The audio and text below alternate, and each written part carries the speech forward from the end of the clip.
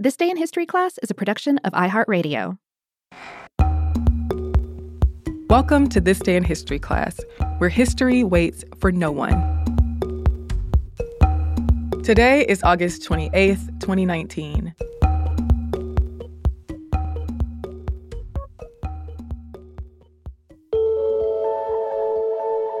The day was August 28th, 1859.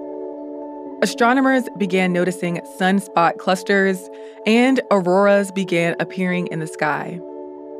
Electric currents charged through telegraph systems around the world.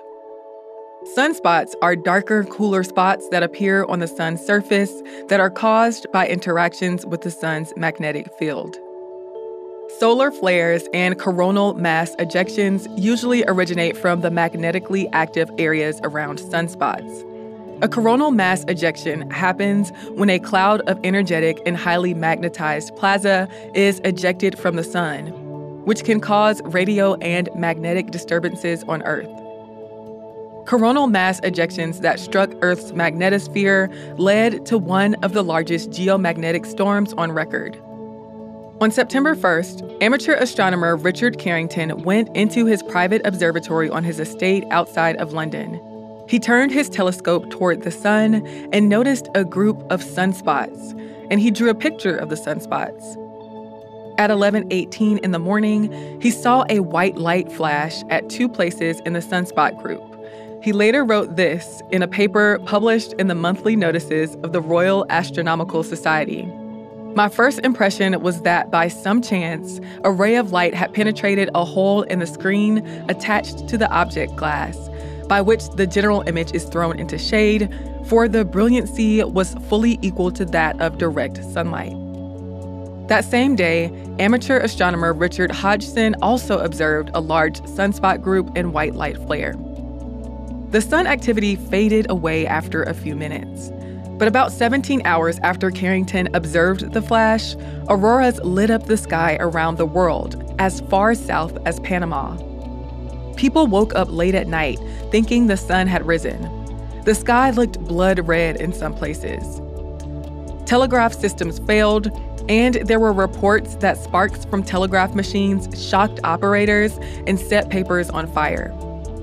Telegraph poles and receiving stations also reportedly caught on fire.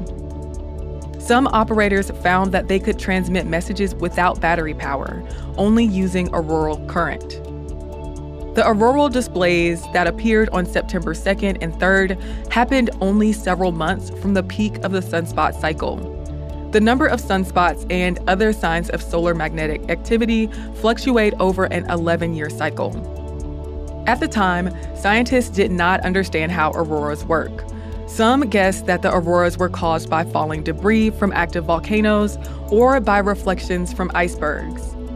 But many thought that the displays were a sign of a disaster that was about to happen or a message from God, even though Carrington advised against linking the flare he had seen to the events that followed. But since then, it has been determined that auroral displays are the result of solar winds that cause disturbances in the magnetosphere. The geomagnetic storm that occurred in 1859, also known as the Carrington event today, was one of the biggest solar storms ever recorded. The sun had sent off 2 coronal mass ejections that reached Earth. Based on ice core samples, it was the biggest solar storm in the last 500 years.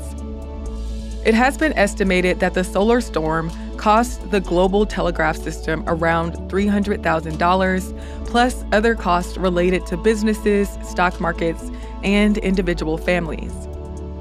Usually, these solar storms do not hit Earth.